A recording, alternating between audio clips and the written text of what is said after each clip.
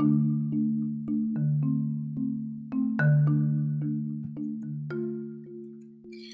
global refugee crisis is as devastating as a volcano, and it is creating havoc in the lives of millions of people worldwide. These are the words of Avijit Das, a refugee crisis author.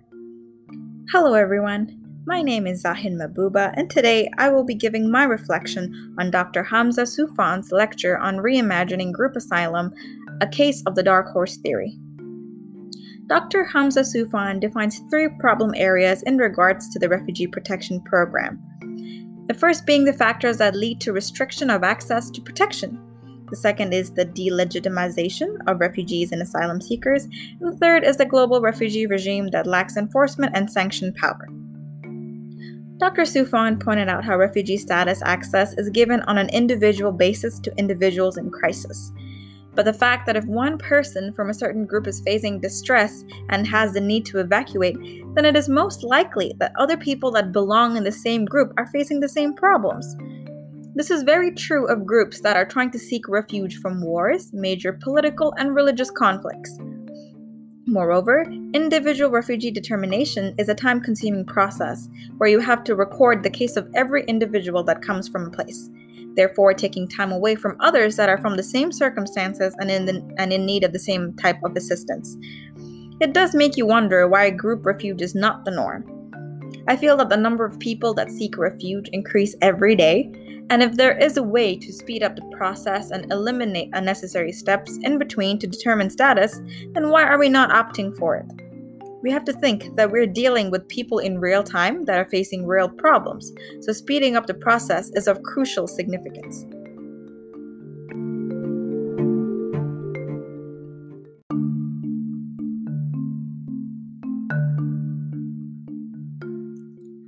A very important question that Dr. Soufan raises is how most of the refugees are hosted in developing countries. This places a heavy burden on economies struggling to grow and with very few extra resources to support people coming in. Partly, this reflects the lack of international consensus when it comes to homing refugees, but it is also due to the fact that many conflict-ridden countries are surrounded by poor neighbors. Turkey, for example, hosted almost 3 million refugees in 2016, the largest population of any country. Most of these fled from conflicts in neighboring countries like Syria, with refugee numbers climbing by nearly 500,000, from 2.5 million to 2.9 million in the space of just a year.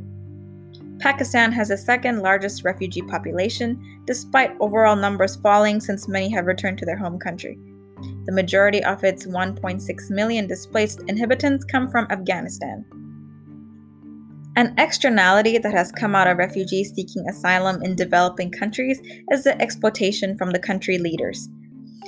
Since many humanitarian organizations and other countries aid developing countries in managing their refugee population, they often use funding and donations for other purposes. Another major problem area that Dr. Soufan raised is the global regime that lacks enforcement power. At the end of the day, organizations like the UN can advise and advocate for the refugees in crisis, but the main decision is left up to the nation's government, therefore making it heavily reliant on governments and not supranational bodies to provide protection. Disagreement over refugee immigration has paralyzed European policymaking for several years. Although it has been strongly prioritized by political leaders of the European Union and several proposals have been put forward, little actual progress has been made either on border management or on how to distribute and redistribute refugees across member states. At the heart of this policy, the problem is strong resistance to refugee immigration among large parts of the population in each country. The resistance appears to be due to two main components. Number one, being refugee immigration increases that cause cultural heterogeneity, and the second, that it may weaken public finances.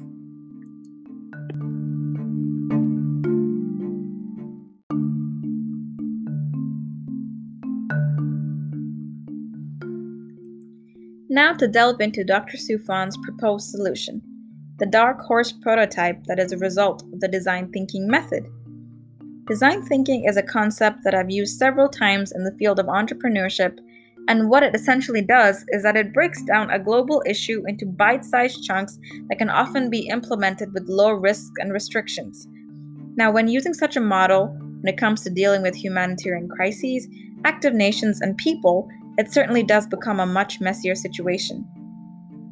Dr. Souffan's solution entails opening up the protection spaces for refugees, creating a space for creative solutions to solve refugee problems, and to have a space to innovate realistic solutions that can help restructure organizations like the UNHCR.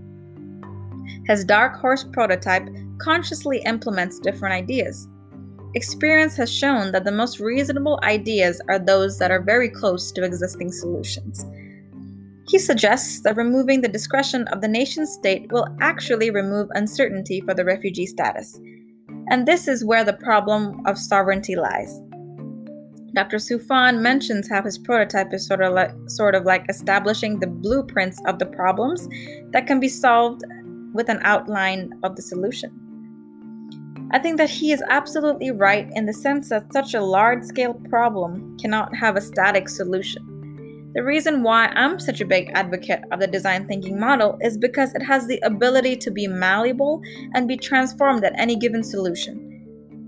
The method itself allows for individuals working towards the crisis to have a map that is adaptable.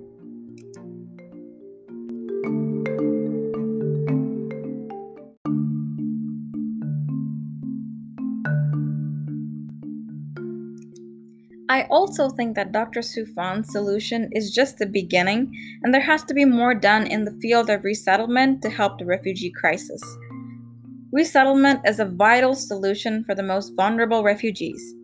And whether they travel by land or by sea, people fleeing persecution or wars should be allowed to cross borders with or without travel documents. Pushing people back and putting up massive fences only forces them to take more dangerous routes to safety. Governments also need to stop blaming refugees and migrants for economic and social problems and instead combat the kinds of xenophobia and racial discrimination. If not handled properly, it can stir up tensions and sometimes even lead to violence. At the end of the day, I believe that this refugee crisis can be solved using proactive and progressive methods that are not stagnant at any given stage. And to be able to build such a solution, we need the cooperation of every nation that has the ability and willingness to help. The greatest nations are defined by how they treat their weakest inhabitants, and refugee regimes must make sure that they are treating their refugees with every entitled human right. International development is not just about alleviating poverty or combating climate change. It is about delivering security, stability, and economic opportunities to the poor and fragile communities, thereby preventing citizens from having to flee their own home country in search for a better life. From Africa and the Middle East, supporting development is a much more effective approach than building walls and wire fences.